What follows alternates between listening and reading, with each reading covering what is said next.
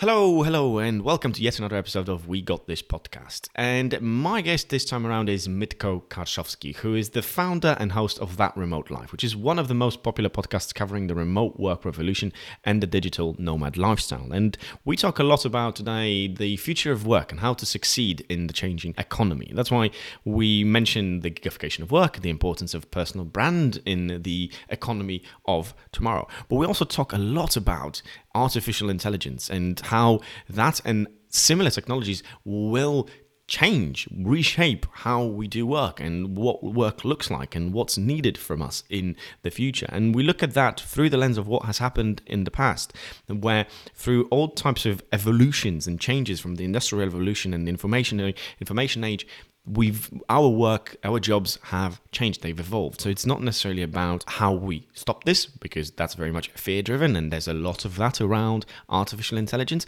but more about how we can utilize, how we can evolve ourselves and the jobs that we do to use this as a tool to help us be better at what we do. Here's my conversation with Mitko Karshovski. Enjoy. We Got This showcases individuals and organizations that create people-focused workplace cultures to help it become the norm rather than the exception. It's something that will require a mindset shift, and probably not something that any of us can do alone. But together, we got this. Okay, let's do this. Usual first question for all my guests, doesn't change, unlikely to change anytime soon. When you were little, what did you want to be when you grew up? I think when I was little, I really wanted to be an architect. I used to play a lot with like Legos. And I loved the game Sims when I was a kid, where you'd like build a house and this kind of stuff. And so I really wanted to be an architect. But I remember I was also really fascinated with science. And I remember my dad used to be a teacher. He was like a gym teacher when I was like really, really young. And he brought like a science kit, like with like all the like beakers and like this kind of stuff from school. And he was like, hey, this is yours. Like, go play with it.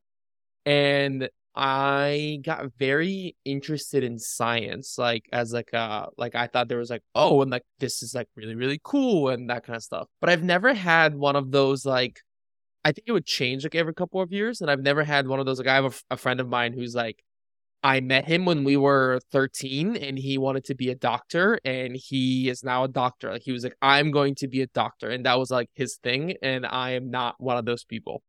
I find people like that very annoying. Like, obviously in a jocular way. It's just like annoying and envious at the same time. They knew that. That's not me. Never has been. Very likely never will be. In terms of Sims, do I know it? Of course I do. I'm ashamed to admit probably how many hours, days I've spent playing that game, but let's leave that to the side. How did all these things, the architect, the Sims, the interest in science, how do you feel that connects to what you do now? Or does it connect to what you do now? So I'm a weird person because I'm very creative. And so when some of my friends like think of me as like a mad scientist, like a mad artist. Like they kind of look at me as like this very creative person.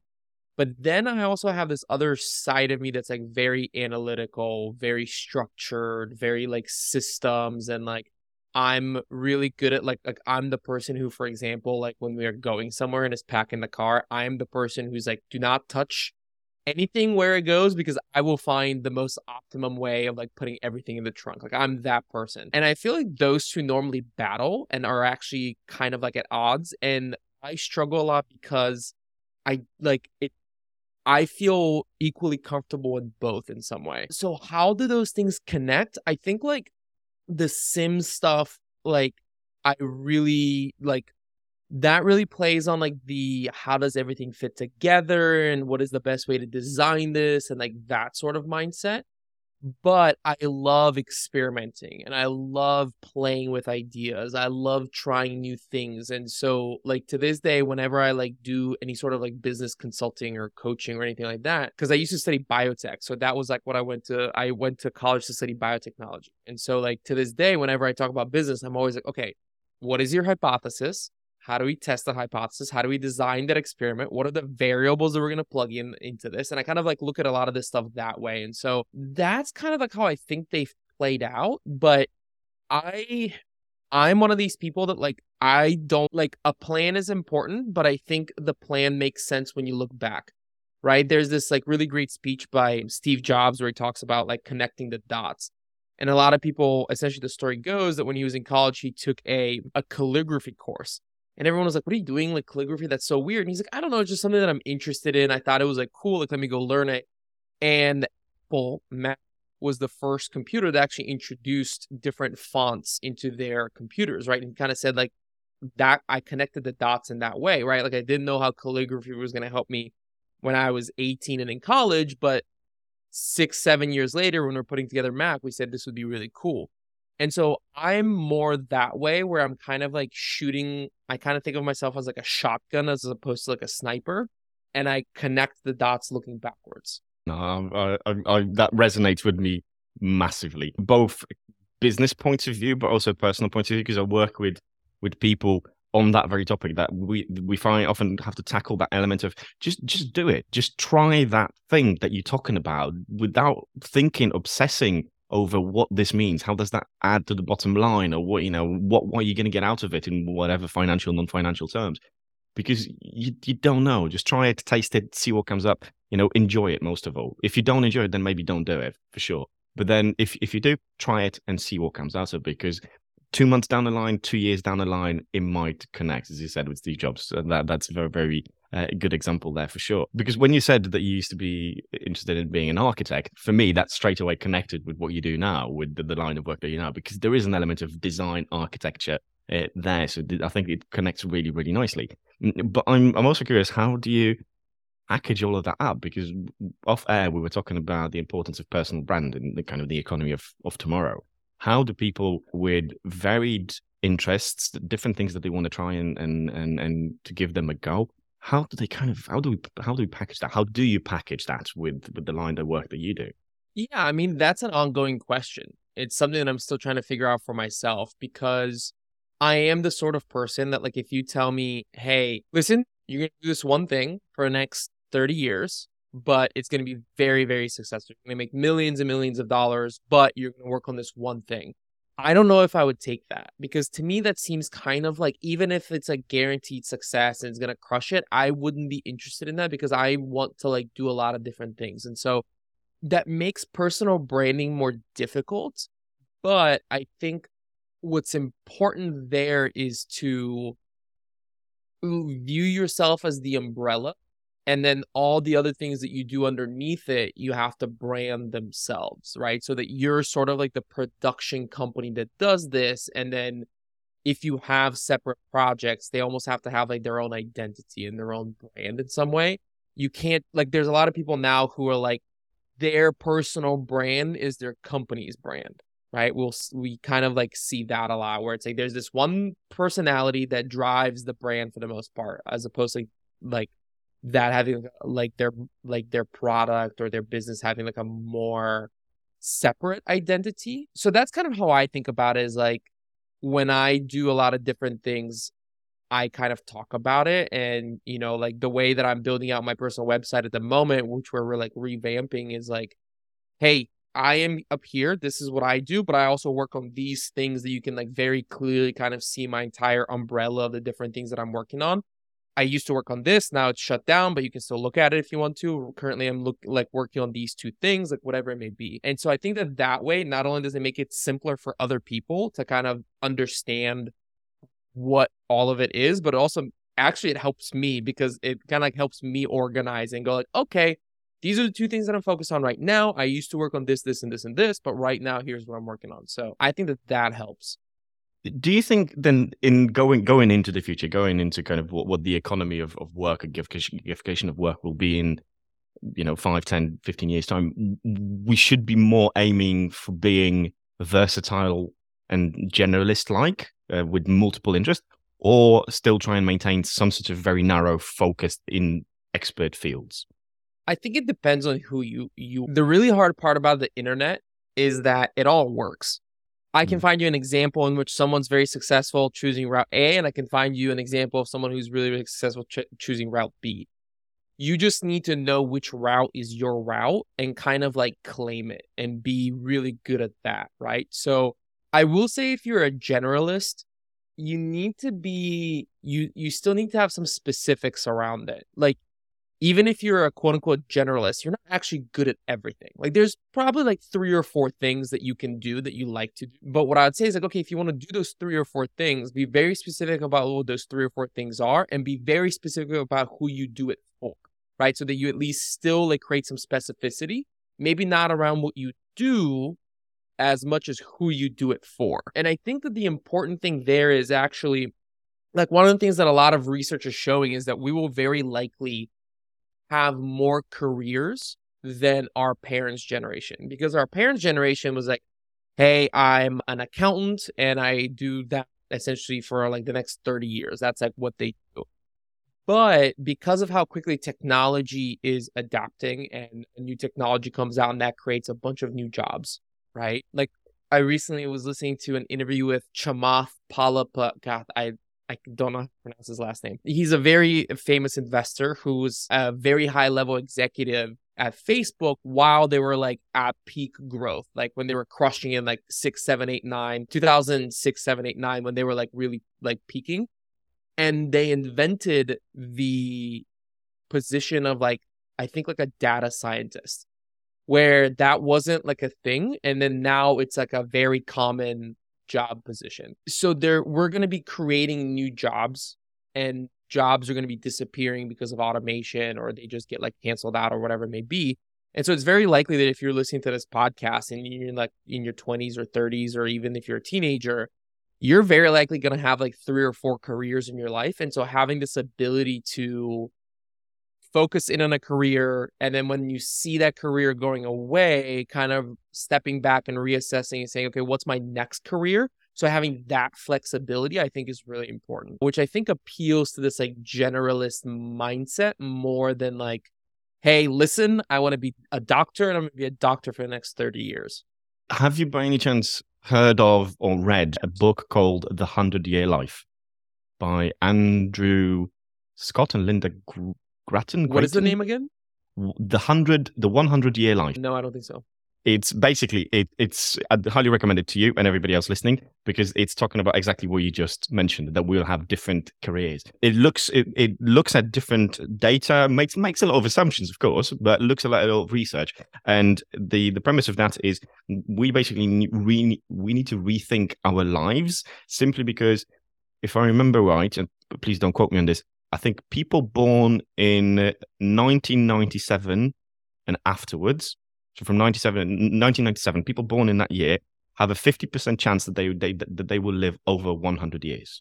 And that likelihood increases every year afterwards. With that in mind, the simple example, at this moment in time, most countries, with retirement age in most countries is around 65 to 68. Not going to be the case for people who live over 100, because retirement funds and all sorts of investments, they are meant to last you for 15, 20 years max, right? But our length of our lives will increase. So where are we going to get the money from? Simple as that. And therefore, it gives kind of different variants, different scenarios of what might happen. And the one I really like, this was given with the example of women who might have kids in their late 20s, early 30s, and had a career before that. And then they obviously focus for a few years on their family. But then when they come back, they don't go back necessarily to what they used to do and just kind of see it out until retirement. They're more likely are going to rediscover themselves, rebrand themselves, and re-educate themselves to do something completely different, because they will have, instead of 10, 15 years, give or take, depending how much time they spent with the family, they'll have between 20 to 30 years left. And therefore, people will be reskilling themselves around the age of 45 to 50, give or take. That's kind of the estimate. And that kind of fits in with what you said in terms of the multiple careers. Yeah, I mean, on the lifespan thing, when I was studying biotech, one of the most interesting things that I heard was this presentation, and the presenter, the speaker, said, essentially he was speaking to like a bunch of high school and college students who were studying biotechnology, and what he said was, we have a life like expectancy for you, but at the same time, there's sort of this like, but it's very likely that something in your life is going to happen that's going to radically change that. So it's like your life expectancy on paper is like, let's say 78, 80, depending on like if you're a male, female, where you live, like that sort of thing. but with like an asterisk of like somebody could throw like a curveball in here and that could change because we're very close to being at a position. It could be 150, right? We're very close to making some sort of discovery there. I think what's really important about that as well is like right now what we're seeing with artificial intelligence, it's completely not what we thought it was going to do, and it's far quicker, I think, actually changing the career landscape because like what I always heard growing up was don't worry, like as long as you're creative, like AI can take that. Like it cannot be creative, right? It's going to take like analytical stuff first, so be creative. And that turns out to be complete BS because the very first place that we're seeing AI coming in is like what? Design, copywriting, coding, like these like kind of creative fields where you need to have that sort of like mindset. And that's what's really scary is I think copywriting is like a really great thing to go into as like if you're like a freelancer or something that you want to like build a career like that. Copywriting's awesome. I know tons of copywriters who make a very good living, but there's an asterisk to that to say like, hey, in like 5-10 years, that might not be the case anymore. So it's very, very interesting. Do you use Notion by any chance? I do use Notion. Have you seen what they've released recently? It's an alpha stage. I got an email the other day that you can join the waitlist. Basically, what you just said, AI for writing. So they're adding Notion AI into Notion to help you with all sorts of writing tasks, from simple kind of thing, to-do lists, spell checks, and translations, to you can ask a question and for it to answer, and create a paragraph or a mini blog post. Or you can throw in a bunch of text, a long text, and you can ask it to summarize it, right? So in one paragraph. Yeah, I mean, it's really crazy and it's very exciting, but at the same time kind of scary because we're in this unknown of, okay, well, what's going to happen to these careers? I think they're going to evolve and it's going to be something different. But for example, I just saw Peter Faber, who is recently on my podcast, who's the founder of Surf Office. They were planning on hiring a designer in their company in order to, what they do is like they plan work offsites for companies that are remote. And they were planning on hiring a designer to essentially showcase like, hey, this is like what your offsite could look like what the area in which it takes place could look like. And instead now he said they pay $30 a month for an AI that takes a picture of an interior, like what a room looks like. And then you say, I want it to look like this kind of style. And it takes the room and it like makes it look like whatever style you want to look like. It's essentially like generating these ideas. That's kind of wild. That could have been like a designer's job. And now he's like, instead of paying a designer like X thousands of dollars per month full time, we just have this AI that does this. Yeah, I've seen these tools. I think once you click, obviously the case is once you click on a link, then obviously all sorts of other things follow afterwards for days on end because the algorithm picked that up. Once I clicked on the link, I watched a video about what you just said, AI generating images, drawings from random words and things that you tell it to draw, and it will do it like the most random thing that you can say. Yeah, I don't know, alien from Star Wars holding up a banana with the background of trees and meadow, and very specific, and it kind of will throw up this amazing image, and you kind of go, and within seconds you kind of go, whoa, impressive, scary at the same time. And this is actually something I've been digging into a little bit more, is like not necessarily AI, how it's going to impact the way that we work, but and what we do, the roles that are going to potentially disappear and appear as a result of that. But most of all, how it's going to impact how we work in terms of the environments that we create, the company cultures that we create, how we work together, whether we're co-located, whether we're remote. And the interesting thing is, in the quite a few days that I've spent researching this, there's actually not much out there beyond the basics and everybody repeating the same argument. And it really made me wonder why that is. Is it because we simply don't know and don't want to venture guesses? Or are we actually so blocked and afraid of what it might do that we can't think of anything? And to kind of try and connect the dots. Or is it simply that unpredictable? I don't know. Like, what do you think? Like, let me ask you the question. Like, what do you think that they are afraid to, like, how do you think that plays out that you don't think is being covered in those articles? I think what's not being covered is because we're using the main arguments that are being used is about jobs will change. There are some examples of how we can potentially use that in analytics, how we can kind of chatbots and all sorts of things.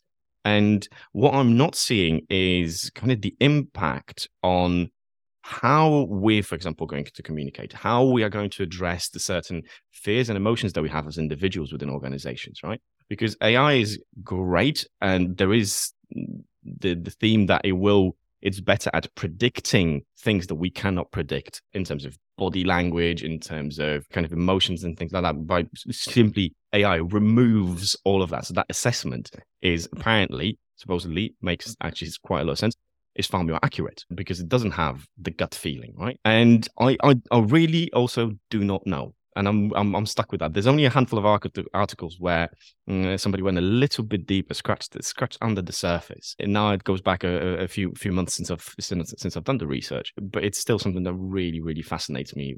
What is going to happen? How it's going to play out? And do we just simply let it play out and see what happens and adapt, as we said, kind of experience, try, taste, and see how it connects later on?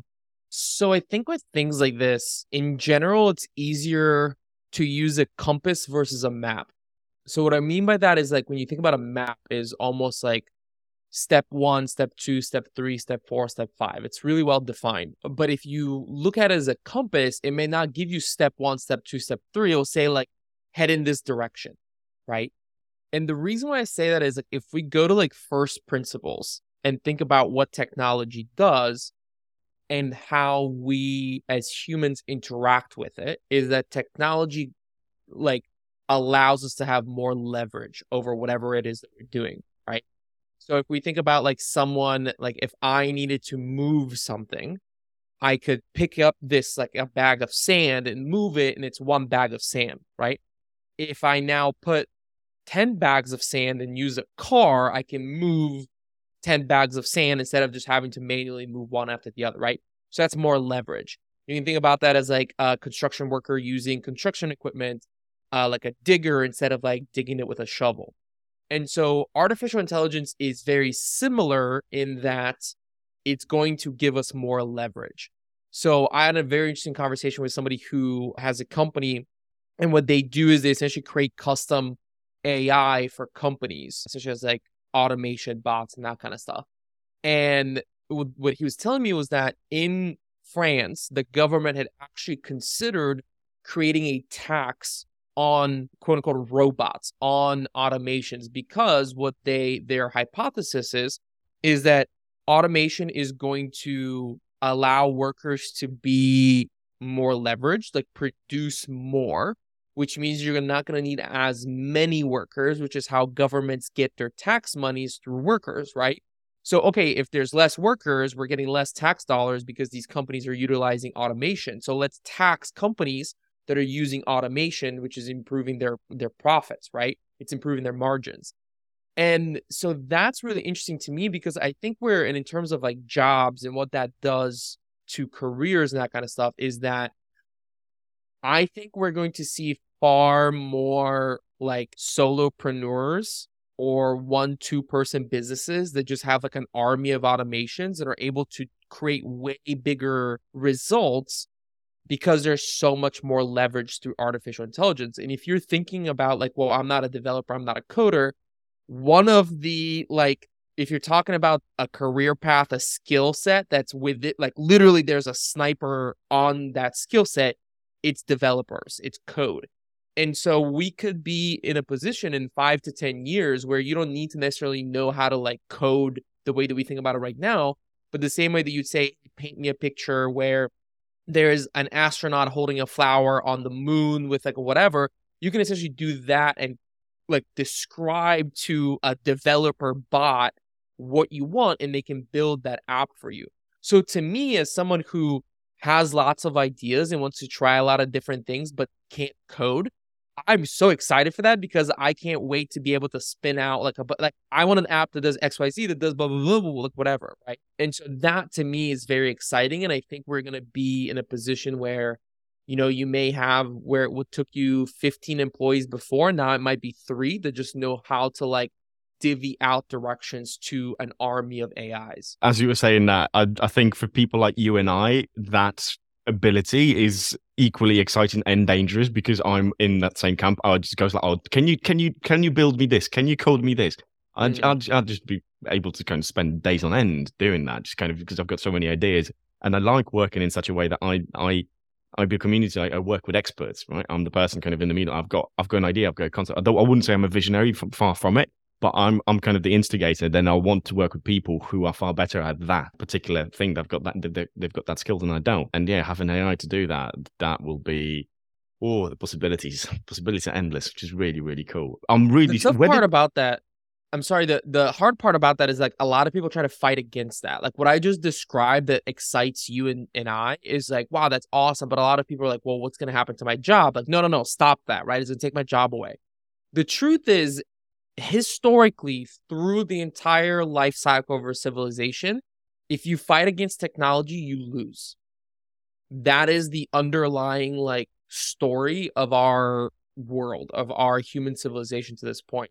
So to me, I think that that's such wasted energy of like trying to like fight against it or worry about it. My whole thing is like spend your time figuring out how to utilize it and win from that. So if you're listening to this and you're like, oh, that sounds terrifying to me, I don't want to lose my job because XYZ. This might sound harsh, but the reality is like no matter how much you fight against it and slow it down, you will eventually lose. So just utilize it and learn how to use it to win. No, I second that. Absolutely. That's one of the main arguments that comes across any type of research that I've done in terms of AI that I mentioned. That's number one argument, that people are afraid of their jobs. So losing their jobs, right? And you're right. In a way, will you lose your job? Like, chances are, yes, you will. At least in the exact way it is now. It will have to evolve one way or another. The best way to prevent yourself from doing that is not trying to block the way AI is going, or any other technology for that matter. It's about figuring out how you can utilize that as a tool and convert that fear into excitement as you can, or at least to make it neutral, something that doesn't block you. Because yeah, you're right. You know, it's been throughout history, from the industrial era and tools and different things. You kind of always there's an element of job loss, or should we call it loss, or is it job? It's evolution? A job transference, because I mean, you think about like the Industrial Revolution, that had very similar like things were being discussed where, you know, the United States was mainly an agricultural society where most people lived on a farm and they like, you know, did that sort of thing. And then all of a sudden you start getting machinery and people start finding out they can go to a city and get a job where they can earn more money. And that was a very similar thing where people were like, well, we're losing our farms, we're losing our farming job, but you transfer into like an industrial sort of position. And then you have the same thing with like the information age, right? Where those people that were working in factories, like, well, I'm actually just gonna go work in an office with a computer, and you know the job just transfers. And it's scary when it happens within your work life. If it's like, you know, if it's like your parents, and then you just went and became like, your parents were farmers and you went to be like an industrial worker, the change doesn't hurt. It hurts when it happens in the middle of your work life. And that's what people are concerned about. Because they don't have that flexibility.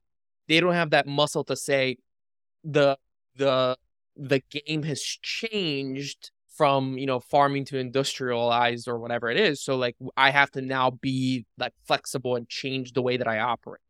If we move a kind of a level higher from that, because we've been talking about individuals, if we talk about companies, have you noticed any changes in how companies approach implementation of AI on one side, but then also managing that transition to AI, and in a way help them deal with that anxiety, that fear of losing their jobs? What have you been seeing in the markets, if you will? So AI is only a chapter of that story. I think the bigger story with businesses is that over the next 100 years, like let's even say the next 20 to 50 years, businesses are going to shrink in size.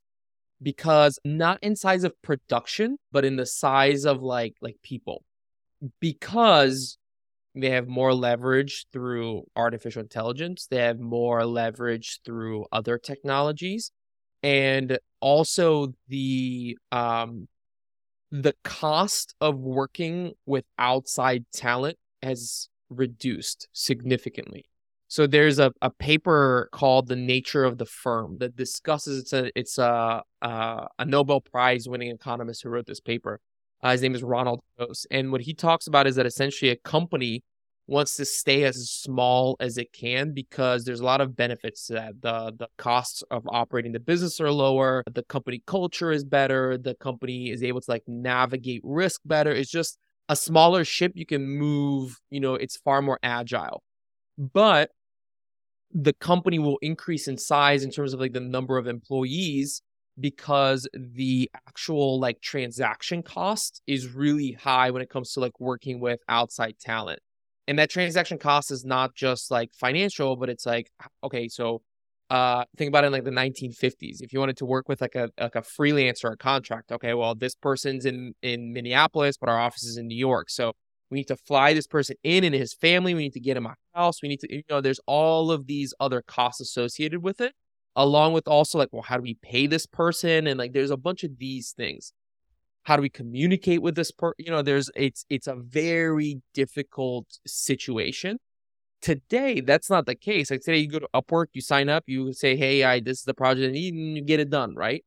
And so because of that, companies, and we're already seeing this play out, where there's a company that may have, great example, Peter Faber, who I just had on the podcast. He said we have 15 employees that are full-time, and then we have like 20 or 30 contractors that we work with on like a freelance basis who handle a bunch of other stuff for us. So I think that is the model of the future, where the company and the core team that's full-time is going to shrink, and all the like the holes that are quote unquote left over are going to be filled with freelancers and contractors who come in to handle something that's like repetitive, or you have expert consultants who come in for like 6 months to execute a very specific project that's maybe like higher, you don't have somebody on the team that can do that. And then like an army of robots and AI that handle a whole bunch of like this other stuff that they can handle. So that I think is if you're talking about like, what am I seeing in the markets and how it relates to all of these things in terms of like the rise of freelancing and remote work and all that kind of stuff, they're all sort of overlapping on this general sort of story that's playing out. Two things I want to touch upon there. The first one is, what did you say was the name of the research? Was the nature of the firm? The nature of the firm. The nature of the firm. And the author, again? I think it's Ronald Coase. The reason I'm asking, because I've Googled this, as you were saying, and I'm looking at it now. It's something that was written or created in 1937. Mm-hmm. Is that right? It is. Yeah, so he's done this research on it.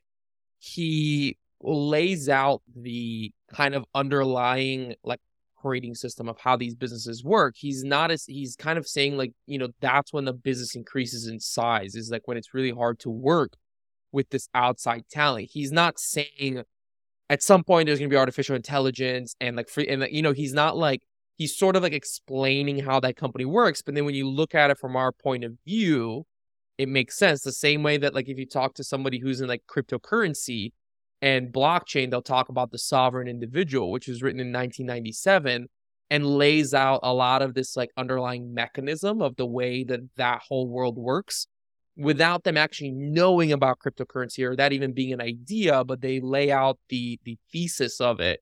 And now there's all these people that are like reading, the sovereign individual and like, holy crap, it's like the Bible, and they like predicted all this. And amazing. I genuinely find that amazing that they managed to do that, and that kind of it does transfer, however it's so it resonates with what we're going through and where we're going. And the second thing I wanted to mention that in relation to what you said is actually based on some of the conversation I've been having recently, because we're recording this at the end of November 2022, and that process I think has literally just now got, and will over the next year or so, basically will be jet fuel powered with the amount of layoffs recently at all sorts of companies.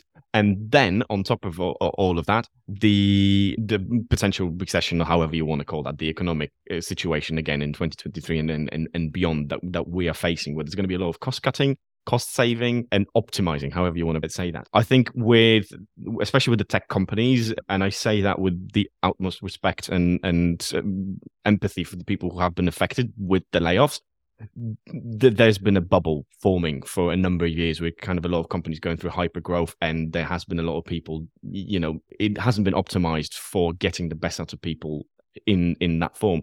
And that shift that you're saying of downsizing and having smaller organizations with AI, I think that's where this is now heading as a result of the two factors I said, the layoffs and the recession in the coming years.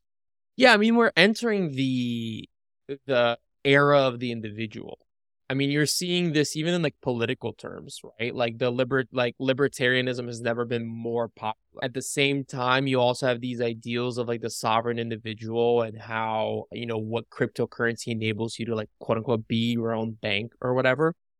And at the same time, we're also seeing people who are literally like one person businesses that are experts at what they do that are still generating like shit tons of money and have like really great salaries. So we're entering this era of like really high personal leverage. And we're seeing the rise of freelancing. Like, to me, that's the future of work. When we talk about the future of work, it's far more individual. It's, one person businesses with like a lot of leverage, with a lot of like that to me is like I don't, the same way that people ask me, oh, like, why were you so big into remote work in 2015 and 16, right? Before COVID. Like, after COVID, that makes sense. What I told them was like, I just don't see how remote work does not become the way that we work, because if we're going to be an interplanet, like a multiplanetary species, we have to figure out working remotely, right? Like, think about if you're working like on Mars and on Earth and we have an economy that encompasses all of it, you have to know how to work asynchronous, because like it's going to be very difficult for you, like, are you going to get on a call with Mars? Like, it's kind of silly. So I was like, okay, that's where the puck is going. Like Wayne Gretzky said, like, be where the puck is going. So I was like, this may take 50 years, but it will eventually be right. COVID just came around and sped that up by a lot. I view exactly this the same way, where it's like, I don't know how long that will take, but that's where the puck is going. Oh, sorry, I couldn't stop laughing as you said that multiplanetary species. Yeah, somebody working at the office being on Earth and somebody living on Mars. Hell of a commute. If the boss all of a sudden turns around, even though everybody comes back to the office.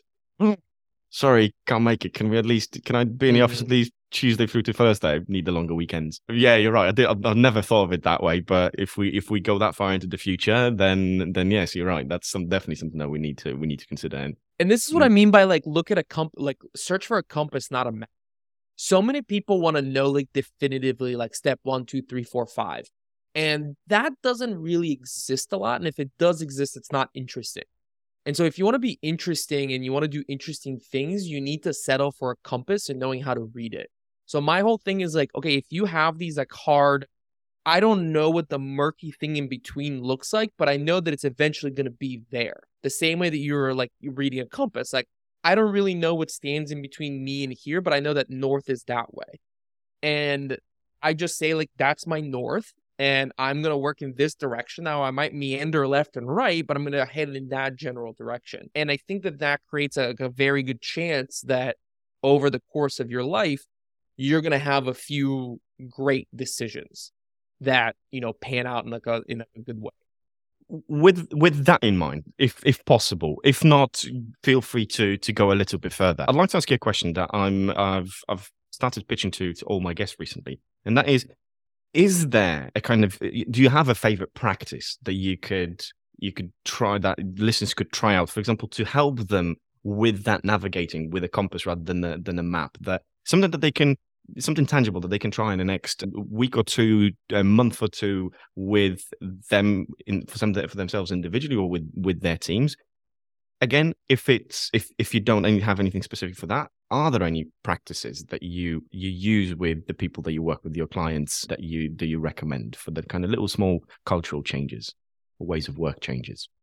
I mean, if I'm understanding your question correctly, I think something that helps with this is to like call your shot, which is something that I like to do. I'll give you how I do that in like a meta and a micro way, which is in a meta way, like I said, call your shot. Like, okay, what do we believe? What do you believe as a person? What do we believe as a company in terms of like these, like whether the future or like why you do what you do? Like literally what I explained, which is like, for me, I said, like, for me, like the doc that was like, why am I going into remote work? And like, why am I investing so much into it? I just laid out as a thesis.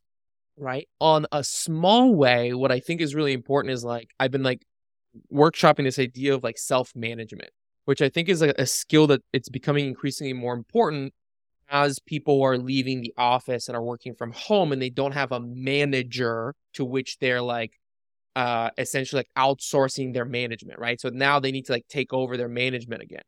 And one of the really important skills is like knowing how long something takes and being able to plan for that, right? So is writing this blog post going to take you an hour or is it going to take you 3 hours? That really matters on how you structure your day, what you plan for the week, what your goals are, et cetera, et cetera. So what's really important in that is to like build a practice of calling your shot and then analyzing if you're right or wrong.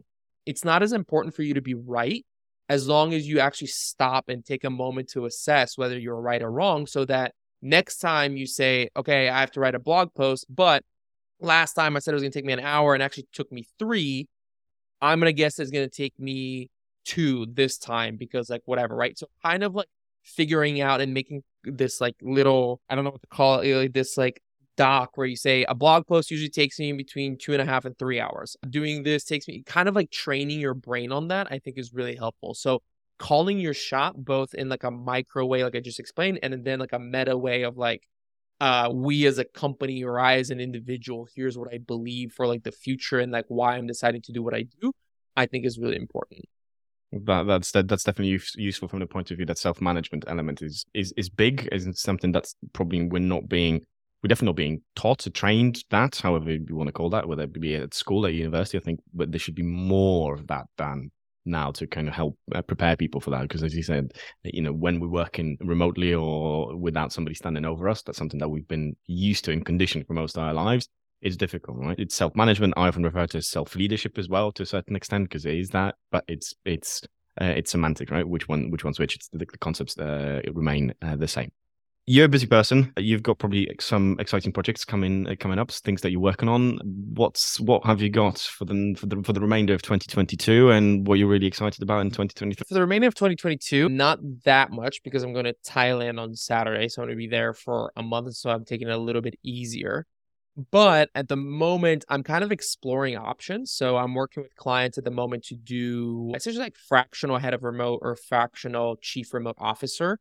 And I specifically lean in an operational sense. So that's where I think like that position either flexes in like an HR field or it flexes in like an operations. And I'm definitely like more of an operations person. So currently I'm working with clients doing that, but also exploring like what's next because I just shut down a company that I've been working on for like a year and a half. So now I'm in this like interesting period where it's both fun and like kind of scary and exciting. I'm like, okay, like what's the next chapter going to look like? So that's kind of where I'm at the moment in terms of like, if anybody like wants to check out some of my work or something like that.